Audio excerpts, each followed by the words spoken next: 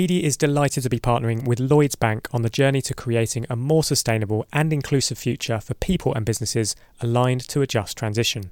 Lloyds Bank actively seeks out opportunities to support their corporate and institutional clients to finance and deliver a just net zero transition, benefiting companies, communities and the wider economy. To find out more, search Lloyds Bank Just Transition. Lending is subject to status.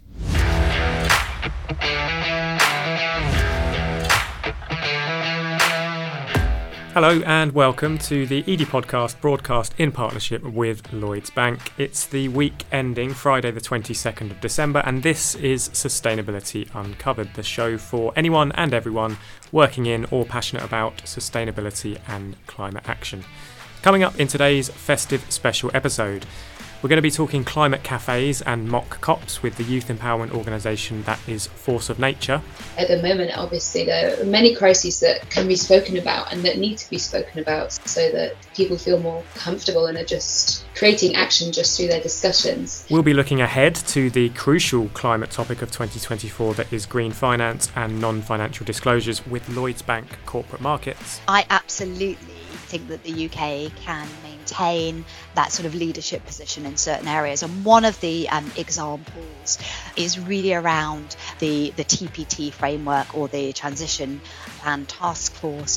What we really need from companies is how they're going to deliver their net zero ambition, and the TPT framework is a place that we can start to really be able to assess and understand how companies are actually going to deliver some very ambitious goals that have been set. And the team and I will be looking back at the year that was, capped off of course by the recent COP28 Climate Summit, and of course we'll be closing out with our very own big fat sustainability quiz of the year. All of that and more covered in this episode of Sustainability Uncovered. So yes, hello and welcome along to Sustainability Uncovered. Welcome back, I suppose I should say. It's been a while. Edie's publisher Luke Nichols here, ready to round up some of the most inspiring and exciting sustainability and climate action stories from across the globe. For many of you, I think this actually might be your first time listening to this show and migrating across from our recent spin-off podcast, because myself and the team are back in the UK, fresh from COP28, where we delivered up the COP28 covered daily podcast, which ended up being a smash hit of a series. Now, COP has, of course, come to an end and our Dubai tan is slowly fading away. But the Edie podcast lives on because I'm delighted to be back here in the studio for our main podcast with none other than Edie's deputy editor, Sarah George, and content editor, Matt Mace. And I suppose that's actually only a half truth because Matt is technically on his Christmas annual leave right now, but so dedicated he is to the cause that he's dialed into us remotely. Matt, hello. How many Christmas movies are you on? I think I'm on 0 Christmas movies. Wow. I think with work being as busy it has been the last few months, obviously only just getting back from Dubai, it's more just catching up with like the TV and films that I haven't had a chance to watch yet. So Christmas still feels like it's on the back burner so far. Yeah, similar for me, I must say. Sarah, IRL Sarah, I should say, here in the studio. Are you feeling festive here in this very no-frills basement studio? Not so much in the studio, but I can't believe both of you. I mean, I've personally watched Home Alone at least twice. We had our office Christmas party last week and I nabbed many mini mince pie to stop them ending up as food waste, so just call me a climate activist for eating all of those. So yeah, pretty festive. Oh, good. Well, that's our sort of us and our semi-festive introductions out the way.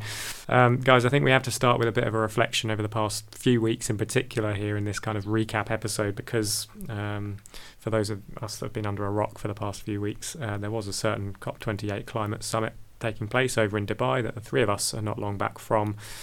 Now, we have summarised and analysed all of the goings-on at COP, I think, as much as we could have on the ed.net website and in that spin-off show, as I mentioned earlier on. But I suppose the benefit of us speaking now, a week or so after that final whistle, is that we've had time for it to settle. So, Matt, how are you feeling about it all? How would you kind of begin to summarise where that COP ended up and I suppose how it sets us up for 24? I think it's very much a COP of what could have been, rather than what necessarily was.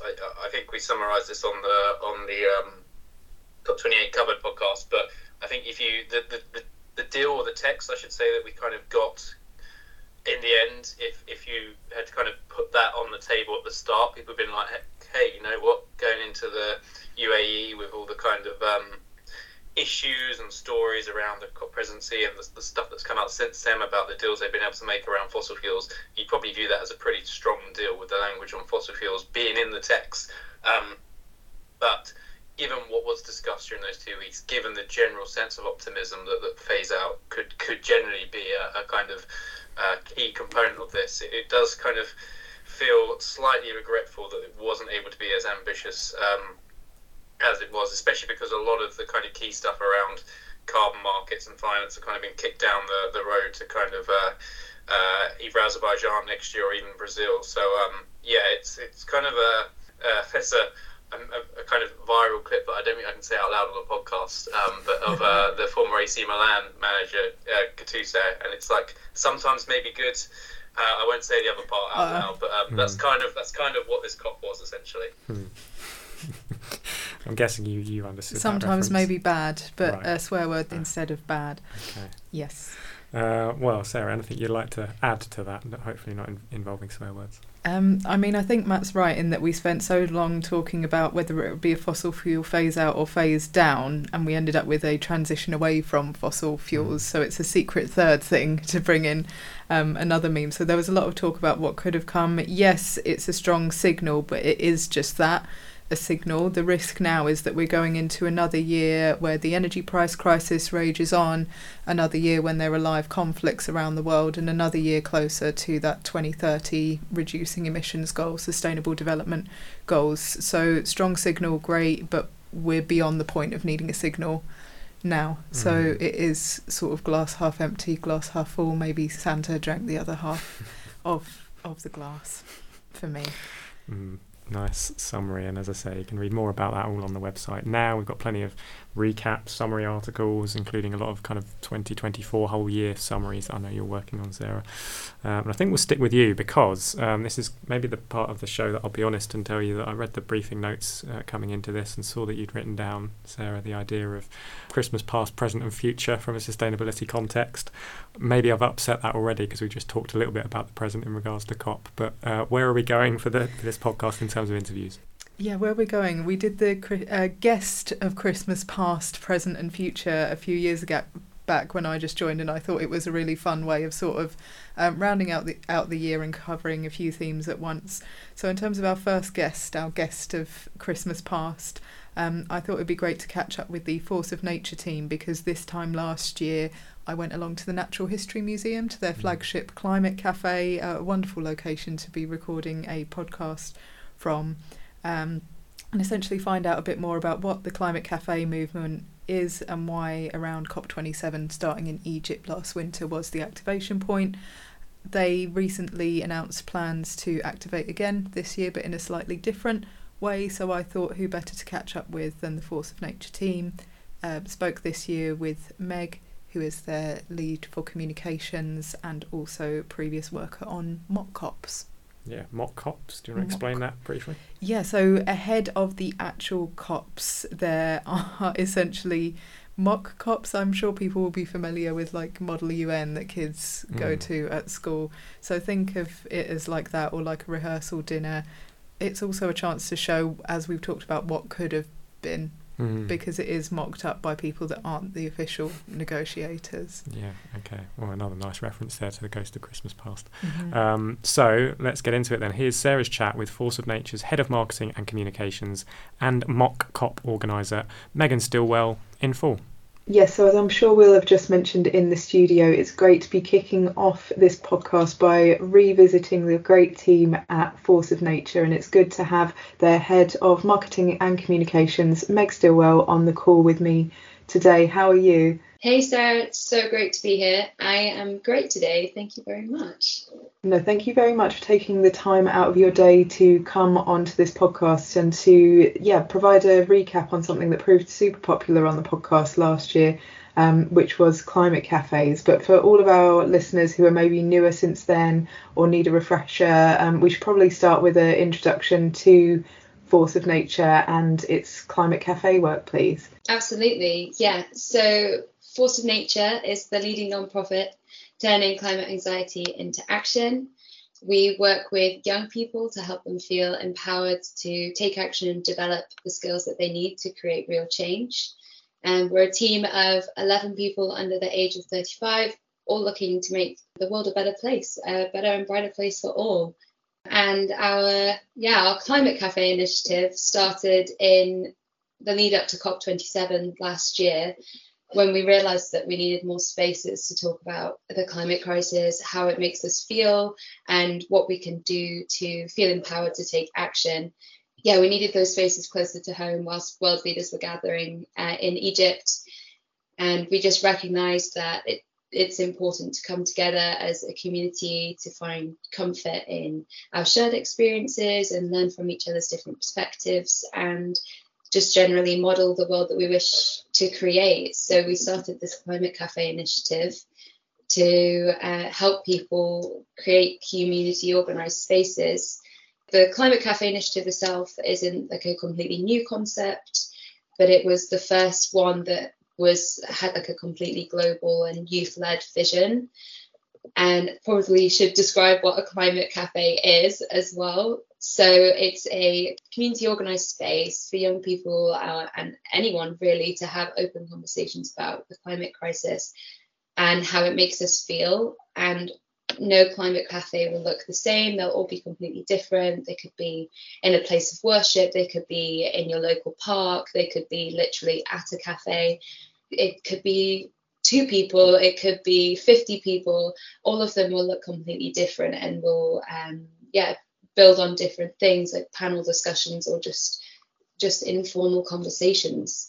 But we hope that all of them will be like safe, open and accessible spaces for everyone.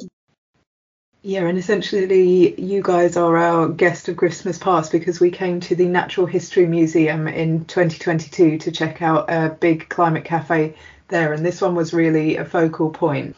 So how did that go, and what other climate cafes were held in 2022, as you say, in the lead up to COP27? Yes, so we were so grateful to have Edie at the Natural History Museum. So that was a climate cafe that was ran by Force of Nature over 4 days. And we were joined by scientists and artists and youth activists for various panel discussions and speeches. And it was completely free and open to the public. But we didn't want, the Climate Cafe initiative isn't just for Force of Nature to host. We didn't want it to be bottlenecked to us. So the whole point of it is that literally anyone can host a climate cafe in a way that is suited to their community. And so there have been 190 people who have hosted climate cafes now in at least 49 countries around the world. And in 2022, there was a brilliant climate cafe hosted in Kampala, Uganda, the Kampala Climate Cafe. And there was one hosted by the Dubai Climate Collective in Dubai. There have just been literally hundreds all around the world, and all of them have been different. Some of them have been absolutely huge. Others have been climate cafes within families, but it just keeps growing and growing. That's fantastic to hear, and we're speaking just a few days before a huge moment for this project in 2023, so it'd be great to hear about what's going on this time, how it's maybe different from last year, considering the learnings and the experiences from over the past year. Absolutely. So yeah, they've been a huge success, and they do just seem to keep building, and people seem to keep creating new ways of coming together.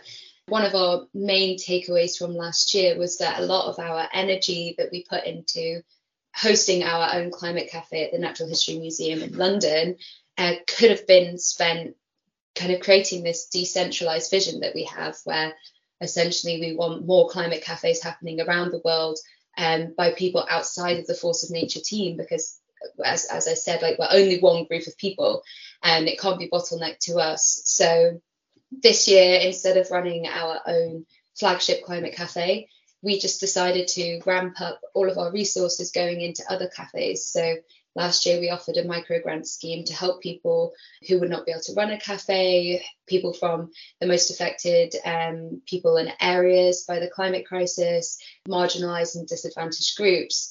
And this year we tripled that funding that we were offering to climate cafe hosts to enable as many people as possible to host climate cafes. So instead of doing our London one, we were okay, let's put all of our energy and resources into helping other people host their own, because that's the whole vision. And on the 30th of November this year, we wanted to connect the climate cafes happening around the world, so that people were doing them in their own individual community areas, but they then felt connected to the ones that were happening everywhere else. So on the 30th of November, the first day of COP28, we're running a global activation day to unite hundreds of activists through these climate cafes worldwide. And we kind of hope that it will be a way to connect people, and also just to remind people of the power of community and what community organised events can look like. And we have currently around 40 climate cafes officially registered for that global activation day, and I know that number will keep growing in the next week. Great, so exciting times. I look forward to seeing all of that. And I know we've sort of gone over basically what a climate cafe is, what it can be, how it can be big, small, it can be community-led, family-led, it can be anywhere that there are two or more people and a drink, really. But I wanted to dive into really what you're likely to see when you go to a climate cafe. So from observation, what sort of things get discussed or asked most at climate cafes? How do you see the conversations tending to go? So great question. And I'm going to start with a caveat, because the whole point of the Climate Cafe initiative is that it is completely organised by communities and therefore tailored to each different community and their needs. That's kind of why we don't want to be hugely involved in each one, because we want them to be to have the nuances of the community that they've been organised in. So all of these conversations, all of the questions, everything that's discussed is completely different. But we have asked our community what are the common things that they usually talk about, and it's anything from climate anxiety and the other feelings related to the climate crisis, to environmental racism. Often people talk about what makes us feel hopeless, and contrastingly what makes us feel hopeful for the future. And world events too. One of the great things about the Climate Cafe space is that yes, it's geared towards climate and environmental conversations, but you can talk about anything directly related to that or otherwise. So at the moment, obviously, there are many crises that can be spoken about and that need to be spoken about, so that people feel more comfortable and are just creating action just through their discussions. So it's a real range. At the one I hosted in Bristol last year, we spoke a lot about what we envision the future to look like, and what are our barriers to that vision, and also what gets us down, what makes us feel like it's not going to happen, and then what is bringing us hope in this present moment. And a lot of people said the hope was in community spaces. Well, I'm glad that there's hope there as well as fears. And we've spoken a lot there, Meg, about how best to encourage people to have open conversations, and then how to make those conversations more inclusive and impactful. And this is always a question that gets asked around COPs. So I'd love to ask, with your experience, what can be done to amplify the voice of the general public in climate decision making? Because every COP, there's always a fear that this won't get amplified enough. At the moment here in the UK, the Prime Minister's saying a lot about what people can't afford, but not a lot about public engagement and comms. So what are your thoughts on how we can really take these conversations and get them to influence change? Another great question, Sarah. So as you kind of implied, it's absolutely key that the general public are able to influence climate decision making.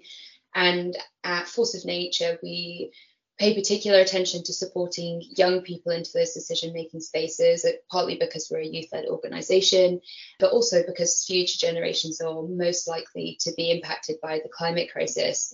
And we have seen some really great steps to including and amplifying young people's voices in these decision making spaces. Last year at COP 27, so it's 2022, it was the first ever COP to have a dedicated youth pavilion for youth delegates.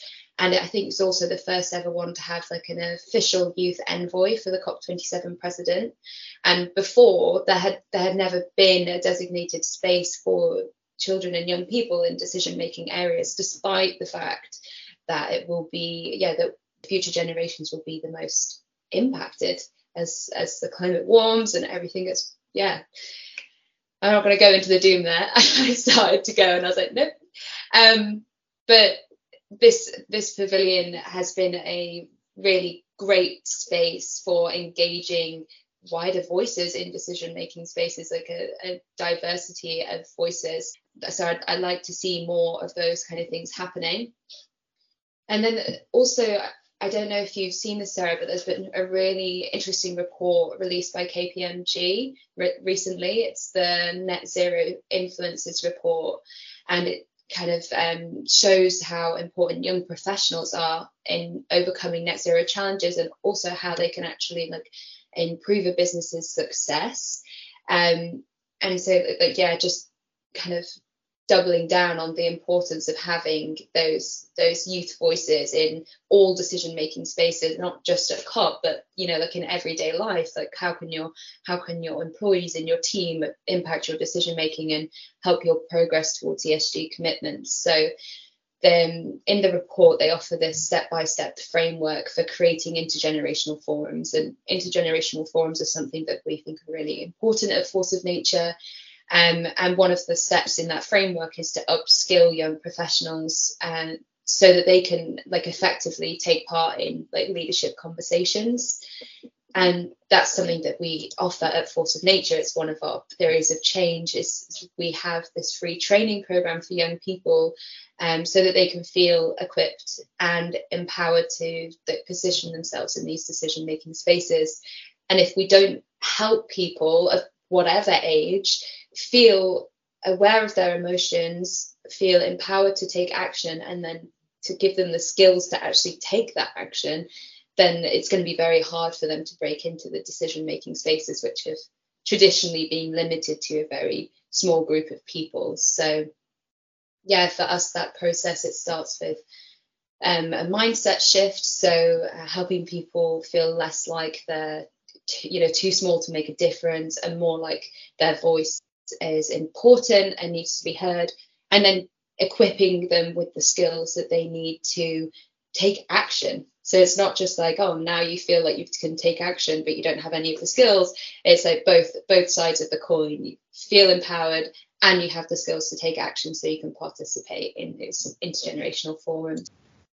Completely understand that. We've seen a lot of times businesses actually changing their tack because of employee pressure, but to do that, as you say, they have to have the right culture and be willing to hire people that can be internal challengers and upskill them to do that challenging effectively. So lots of food for thought there, Meg. I know we're nearly out of time for this bit of the podcast, so thank you so much for coming on and sharing all your Climate Cafe learnings. Thank you so much, Sarah. Yes, thank you very much to Megan and to Force of Nature there. Right, Sarah, you've got us into the swing of things now. So we've done Guest of Christmas Past. We now move into Guest of Christmas Future. So who do we speak to next, and what's the segue? I mean, you've thrown off my segue by doing present at the middle, and that being us. The segue was going to be COP and climate-related conversations. So we've talked there about conversations between the general public. I guess we can now move on to essentially disclosures and conversations with businesses and government. So for our Guest of Christmas Future, it was great to sit down with Hannah from the Lloyds Bank corporate and institutional team, who's put together a handy preview of what to expect in terms of green finance and financial and non-financial disclosures in the year ahead. So looking ahead, it is shaping up to be a bumper year. We cover everything from fund labelling to the alphabet soup of disclosure requirements from TCFD, TNFD, ISSB. So it really helps us make sense of what's on the horizon. I don't know about anyone else, but I find it really hard to collect my thoughts about these sort of topics after a busy time of year. So it was great to catch up with Hannah and look into that in a bit more detail. Okay, well, let's get straight into it then. So here's Sarah's chat with Lloyds Bank Corporate Markets Head of Sustainability, Hannah Simons, in full.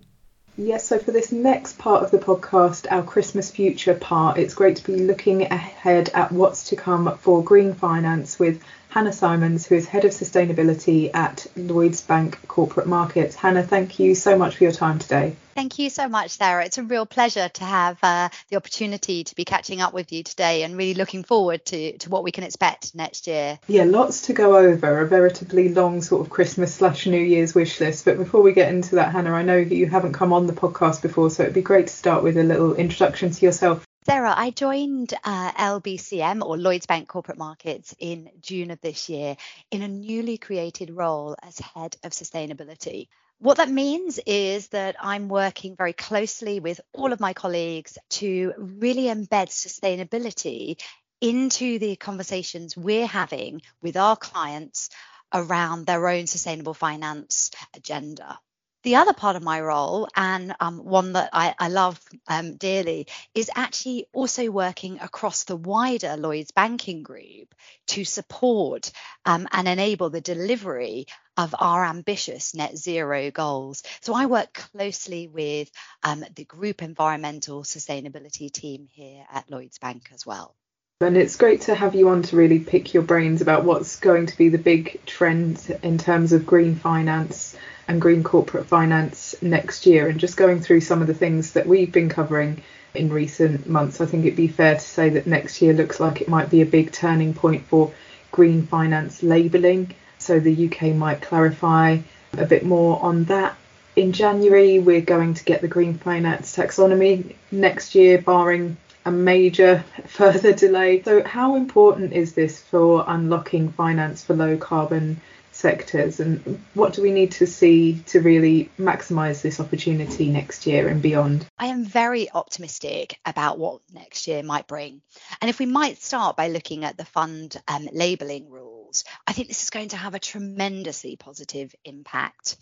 For evidence, I think we can look at the implementation of the European regulations. That's the Sustainable Finance Disclosure Regulations, which were introduced in March of 2021. Now, these disclosure regulations were focused on asset managers, and the European regulator was clear that they were not designed to be a labelling exercise. I've used that word carefully because obviously the UK, and I'm delighted by this, is using the sustainable disclosure regulations to be a labelling exercise. Now, certainly what we have seen though, so European regulator set out that wouldn't be the case, but actually in Europe, it's certainly turned into a labelling exercise. But SFDR is just one part of the entire European Sustainable Finance Act. And it's really important to remind ourselves of the overarching objective of that finance agenda. And that is to drive the capital that's required into technologies, products and services which will support the transition to a net zero economy. Now, what we've seen in Europe, so with the arrival of these disclosure regulations, this is why I'm optimistic for the UK, that once we have these in place, we will see capital, we'll see investment flowing into these critical areas needed to deliver net zero. And if I may draw on again some of the data that we're seeing coming through from Europe, funds into sustainable funds have remained quite robust. It has been a more challenged environment recently, but we've seen, flows over the third quarter this year of over $15 billion. I'm using Morningstar data, and now we have over 5,000 sustainable funds registered in Europe with some 2.4 trillion of assets. Now, these assets are supporting that transition that we need by providing that capital into the companies to develop technologies and develop those products. So certainly through that enhanced transparency we see through a fund labelling process, in my view, we will absolutely see capital flowing. Now, when we think about the UK position, clearly we're still, under discussion. We haven't got the final position, but in the UK, it's likely we'll have a sustainable impact label. In Europe, that's similar to the Article 9 standard. Now, those funds are seeking investment in companies that can demonstrate that they're driving sustainable outcomes. So critical again to meeting those net zero commitments that the UK has made. Now, what do we need to make that, you asked about how do we maximize this opportunity? Look, I think we need a cohesive strategy, rather like we've seen in Europe, that impacts that full value chain for investments. And that's certainly been recognised by the FCA, because the sustainable disclosure regulations, as you've highlighted, are just part of the bigger picture. The UK taxonomy, which will define those sustainable activities, the disclosures that companies will be required to make to actually be able to allow asset managers to make decisions on how companies are transitioning is also critical here. Yeah, and transition is something I want to come to, because as much as we need finance for sectors that are already green, the Prime Minister has said that he wants to make the UK a world leader in transition finance, so finance to essentially help hard to innovate sectors make the transition, and the taxonomy may well include a label for that. So I wanted to get your view on why that's important, how that'll impact banks, and then also how we can make sure that it's not just focused on the carbon transition part, but also on the just transition part, because at the moment we're definitely seeing a lot of questions about, is the UK properly looking at a just transition, given things like the impending steel plant closures and potential oil refinery closure in Scotland that we're hearing about this month. So I guess my question is there going to be a transition label? Do we need it? And how can it include the social aspect as well as the carbon aspect? Do we need a transition label? Absolutely, yes. And the reason I so believe in this goes back to some of the comments that you're making, because in order to actually deliver a successful outcome, of course, yes, we need finance to go to those green companies already, but we need the economy, the entire economy, to transition to deliver that net zero commitment. We need trillions of dollars globally to facilitate this. We need those high emitters today to go on that transition. So for me, a transition label is at the heart of this and is critical to actually a successful outcome. Now, when we go this route, I see this as absolutely inevitable. What clearly then is very important is how you actually demonstrate the improvements that you're expecting from a company and how you can measure that. So clearly, one of the first things that companies will be required to do is set out those key performance indicators which demonstrate how they are transitioning through time. That allows everyone in the value chain, all stakeholders, to, if you like, hold those companies to account for that performance through time.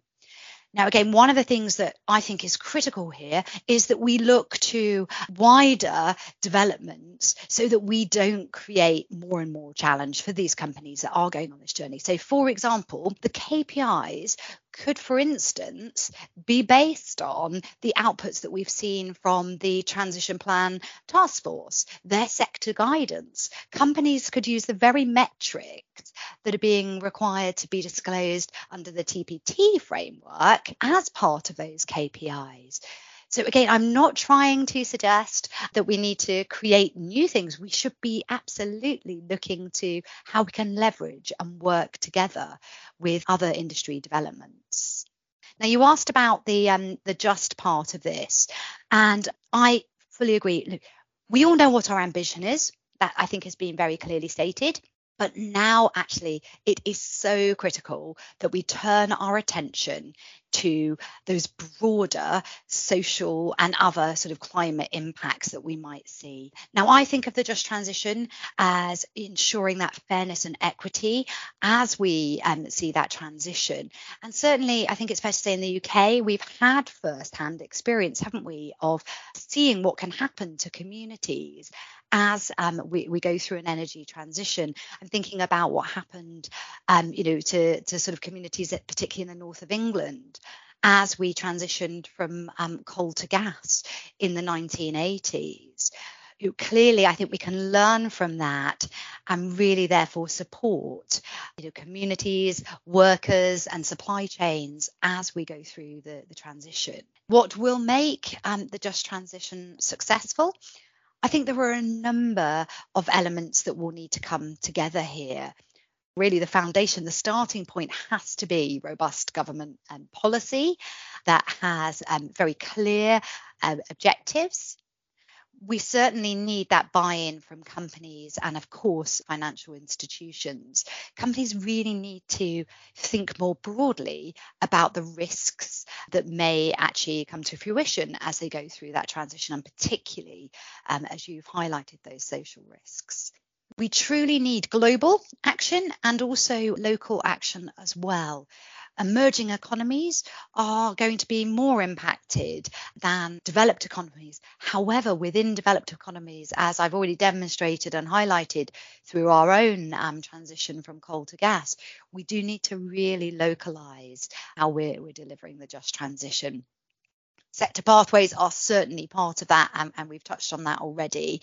The final point I say is we do need to mobilise the financial services industry, and it is therefore critical that financial companies are therefore taking into account not just the climate elements but also the just transition elements as well. Yeah, I understand that I asked you three big questions there, sort of sandwiched into one, but maybe I'll narrow it down to something that you mentioned. You mentioned how essentially measurement is crucial to proper labels. So transition finance depends on knowing where companies are starting, where they're trying to go and whether they're on track. And that's in terms of not only carbon and energy, but also you mentioned that delivering the social outcomes that they promise. So it's probably good that another key thing we're seeing on the horizon is enhanced requirements for corporate sustainability disclosures. So I'd love to get your views on what is coming in the EU and the UK and even globally with the ISSB in terms of, will that help to unlock green corporate finance, do you think? Sarah, what is coming is a deluge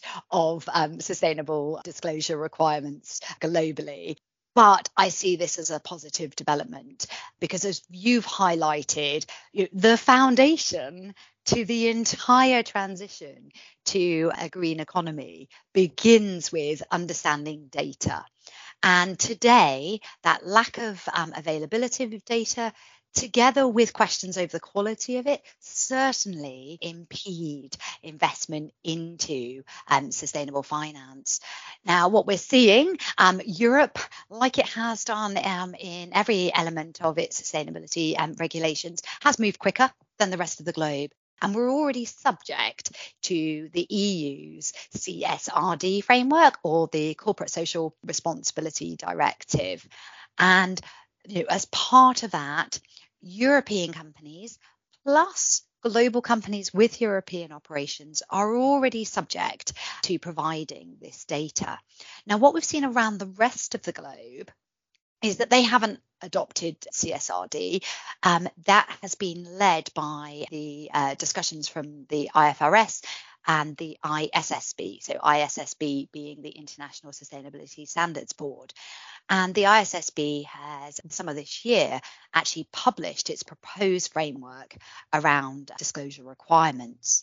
Now, in the UK, at the moment, the FCA has not yet announced a timetable for mandatory compliance with the ISSB standards, but we fully expect that to come in the near future. Again, what brings me joy about this is that the UK will be adopting that global approach. It has a massive benefit to end companies because the competing priorities, if every regulator sets out their own framework, companies will spend their entire time collecting that data that needs to be provided to each of the jurisdictions, and it will inevitably be similar but not quite the same. So for me, the UK adopting the ISSB approach makes an awful lot of sense. Now, for companies that are already providing data under CSRD, the good news is there is a lot of overlap between what we see both with ISSB and, of course, some of the specialist requirements around things like the TCFD, the Task Force on Climate-Related Financial Disclosures, and, of course, TNFD, we haven't really touched on nature, but that's the task force on nature-related financial disclosures, will be following as well. So whilst we're seeing regions and countries moving at different pace, what I think is really encouraging for companies is that we are seeing much greater commonality of how this will be approached. Well, Hannah, we've covered a lot there, and I know that going into disclosures always opens us up to talking about loads of different schemes. So I just wanted to summarise really what this means for UK PLC and green corporate finance in the UK, and whether there is still an opportunity for the UK to be a leader in some parts of disclosures. I know you've mentioned that the EU has moved faster than us on some things post-Brexit, but you've mentioned some things like transition plans and TCFD that we were first mover on. So essentially, what's the state of play in the UK going into 2024? Fantastic question. And I absolutely think that the UK can maintain that sort of leadership position in certain areas. And one of the examples is really around the TPT framework, or the Transition Plan Task Force. What we really need from companies is clearly how they're going to deliver their net zero ambition. And the TPT framework, and we've obviously in the very recent past seen that sector guidance coming out as well, is a place that we can start to really be able to assess and understand how companies are actually going to deliver what is, some very ambitious goals that have been set. So I see the TPT as being one of those areas that the UK can maintain that leadership position. Great, Hannah, we covered so much ground that I thought it was probably worth ending on a positive note and a takeaway for the UK. So thank you so much for coming on the podcast for our last edition of 2023, and obviously wishing you a happy and healthy end to the year. Thank you so much, Hannah. Thank you very much, Sarah, and Happy New Year to you too.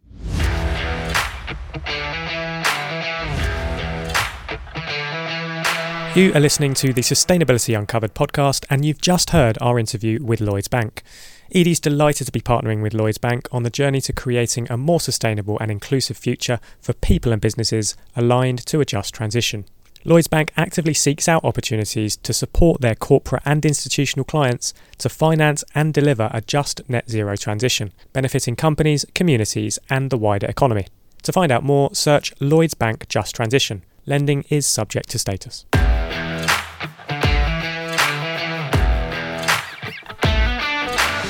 Welcome back to Sustainability Uncovered. Thank you very much there to Hannah and Lloyds Bank Corporate and Institutional. Now into part 2, and Sarah, we're reaching that point in the show where usually you deliver up a meticulously timed segment or summary of sorts, and considering this is the end of year special episode of Sustainability Uncovered, I think it's only right that we uncover the year that was in climate action news. You and Matt, Dandar's reporter, City, have been at the front line delivering up all the news and features on the ed.net website over the past year. So I think you're in as good a position as any to give us a 2-minute end of year wrap up for the hottest sustainability stories and developments of 2024, if you're up for it.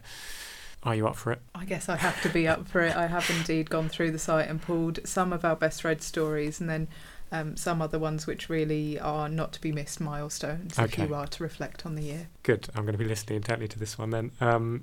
So would you like some royalty-free background music? Yes. Okay, I'm glad you said yes. I haven't actually got any right to play right now. I'll overdub it. You'll like what I've picked out. Well, here's Sarah with Edie's top 5 sustainability stories of 2023. So I'm going to start chronologically, cast your minds back to January 2023 with the publication of the Net Zero Review for the UK from Chris Skidmore MP, essentially setting out a more business-friendly, growth-friendly pathway to net zero for the UK as requested by Liz Truss during her short premiership. The government took until the end of March to respond and took up some recommendations, including the establishment of a solar task force, but they axed some others like ending routine flaring to a tighter timeline. They also didn't take up Skidmore's recommendation for a new office to coordinate intergovernment departmental work on net zero. So this really started the year with a bang. And things didn't slow down as we headed into February. Prime Minister Rishi Sunak disbanded BEIS the Department for Business, Energy and Industrial Strategy, instead creating the Department for Business and Trade and the Department for Energy Security and Net Zero. He selected Grant Shapps to lead DESNZ, as it was then called. So this was actually our most read story of the year. No prizes for guessing that one, really. It was a massive shake-up to how things were done in terms of green policy making in the UK. Heading into spring, story number 3, the European Parliament voted to clamp down on product claims backed by offsetting, including carbon neutral and carbon negative, in a move that doubtless will affect sustainability communications as we head into 2024 and beyond. But this didn't put Apple off of launching a major new carbon neutral project in the autumn. Heading into June, while most people were heading on their holidays, ED readers were reading about the launch of the ISSB's first 2 standards, which aim to unify corporate climate disclosures. So this was our second most read story of the year. Heading into September, the big story was the fact that the UN published its first draft of the Global Plastics Treaty. So everyone's talked about the UAE consensus that came out of COP, but this is another multilateral UN document on the sustainability agenda for 2023. So the first draft came out September the 4th. Further talks ran into late November, and there's still lots to be agreed on the table in terms of whether the targets are global and national, whether they're voluntary, and how reporting works. So that's 5 stories. I did sneak in an extra 6th about the COP28 closing in December 13th, because I wouldn't want anyone to think that we haven't been working since September 4th, anything but those are your top stories in brief for this year. More about all of them on the website. Well, there we go. I can't quite believe those stories were all in 2023. Yeah. Some of those. The Bay's disbanding is probably the one that shocks me the most. I thought that was years ago. But there we go. Thank you very much, Sarah. Matt, I'm wondering how many of those articles were written by you? A lot of them, because they were so big, were relatively a joint effort, because we have our new 3-pronged approach to the bigger news stories to kind of really give our audience information that's relevant for them, rather than just having to go to the nationals and get an oversight. So I think a lot of that was a joint effort. That was the most diplomatic answer you've ever given, Matt. Just gave you an opportunity there to steal all the praise, but very kind and of you. there was no football metaphor either, so I'm going to cut him off before he squeezes one in. Game of 2 halves. Oh. Right, that is almost a wrap for this bumper end of year episode of Sustainability Uncovered, but for one very special final segment. And I am, of course, talking about our big fat sustainability quiz of the year. But there's a twist, because, Sarah, given that you've done both interviews for this episode and that top stories of the year segment, I thought I'd be kind to you and not ask you to come up with a whole bunch of quiz questions yourself, and instead pit you against Matt. I can see Matt smiling there. Don't like this. This feels like a step up. There we go, Matt's back.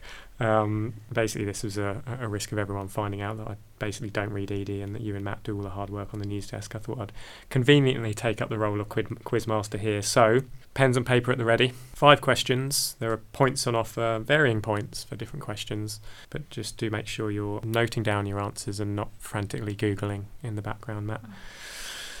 Question 1. The UK hit a major milestone this year as we passed the 1 trillionth kilowatt hour of electricity generated from renewable energy sources, the equivalent of everyone in the UK watching every James Bond movie 13 times a day, every day for a year. That's not the question. There is no question there. The question is, it took 50 years for us to reach that milestone. Based on current projections, how many years will it take for us to reach the next trillionth kilowatt hour generated by renewable energy? How many James Bond movies does a wind turbine generate, is what I've heard. So there's a number of years it will take for us to generate another trillion kilowatt hours in the UK. Question 2. I'm going to turn now to the famous Circularity Gap report that comes out from the Circular Economy Foundation every year. It essentially tells us how far away or how much nearer, it's usually how much further away we are from achieving a circular economy globally. What percentage of the world was rated as circular by Circular Economy in that report this year? We need a decimal point. You can have a decimal point if you want, unless you want to go for a round percentage. It will be the closest percentage wins here. I'm rounding it, personally. Okay, I'll round as well. Yeah. Okay. Question 3. 2 points on offer for this one. Who said this? Instead of exploiting natural resources to make shareholder returns, we're turning shareholder capitalism on its head by making the earth our only shareholder. You get 1 point for the company and 1 point for the exact name of the person who said it. Right, question 4. More than $85 billion was committed to climate finance at the recent COP28 climate summit, according to its organisers in the UAE. 4 countries pledged over $100 million at COP28 into climate finance. Can you name those 4 countries? 1 point for each. That doesn't mean list every country you can possibly think of, Matt, and then hope you can only list a maximum of 4 countries. Just put in all 192 parties down right now. On to question 5. I should have mentioned actually in one of these 5 questions there's going to be a kind of very subtle but shameless plug for Edie, so you can guess which one of the 5 it will be. Question 5. Edie's flagship event, ED24, is taking place on the 20th and 21st of March 24 in London. Shout out to Jade, who's been on several previous episodes of this podcast but is currently working away on the event. Who is our closing keynote speaker? There's a choice of 3 here. Is it Lucy Siegel, the broadcaster and journalist? Is it Chris Packham, the naturalist and TV presenter? Or is it Chris Skidmore, the author of the UK's famous Net Zero review? Right, that was question 5 of 5. So we'll run back through the questions and the answers. I enjoy being quizmaster. I think I've got the tone of voice for it. Oh no, that's not what we wanted to hear, is it, Matt? Right, first question was, how long will it take the UK to reach the next trillionth kilowatt hour of renewable energy? Matt, your answer? 10 years. 15 years. Oh, Matt steals the point. It was 5 years. Oh. Yeah, I mean, it's progression, isn't it? It took 50 years to reach the first. So Matt with 1 point. Second question was the Circularity Gap report. How circular is the world as of 2023? 9% circular. And Matt? 6. Oh, it was 7.2. I think Matt's closer by about 0.4% or something.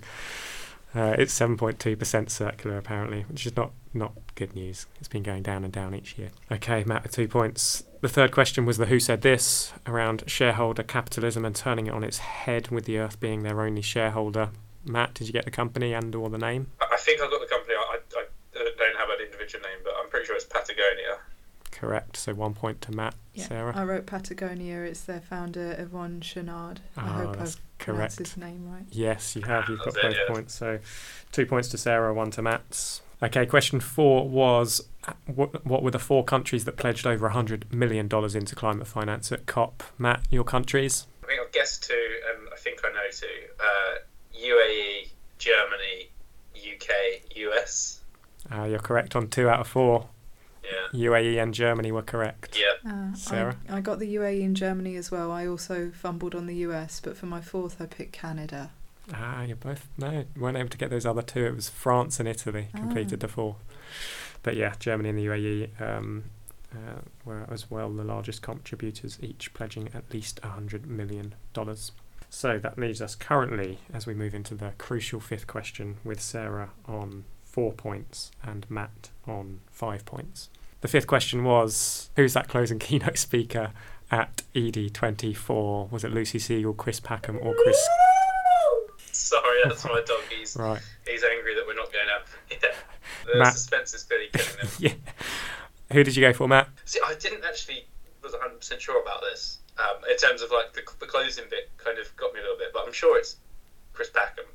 And Sarah? You'll see on my notes it's Chris Packham. Yeah, this is correct. You both know Edie too well enough. It is indeed Chris Packham, which leaves the final result as Matt on 5 and Sarah on 4. Congratulations and a round of applause in the studio to Matt.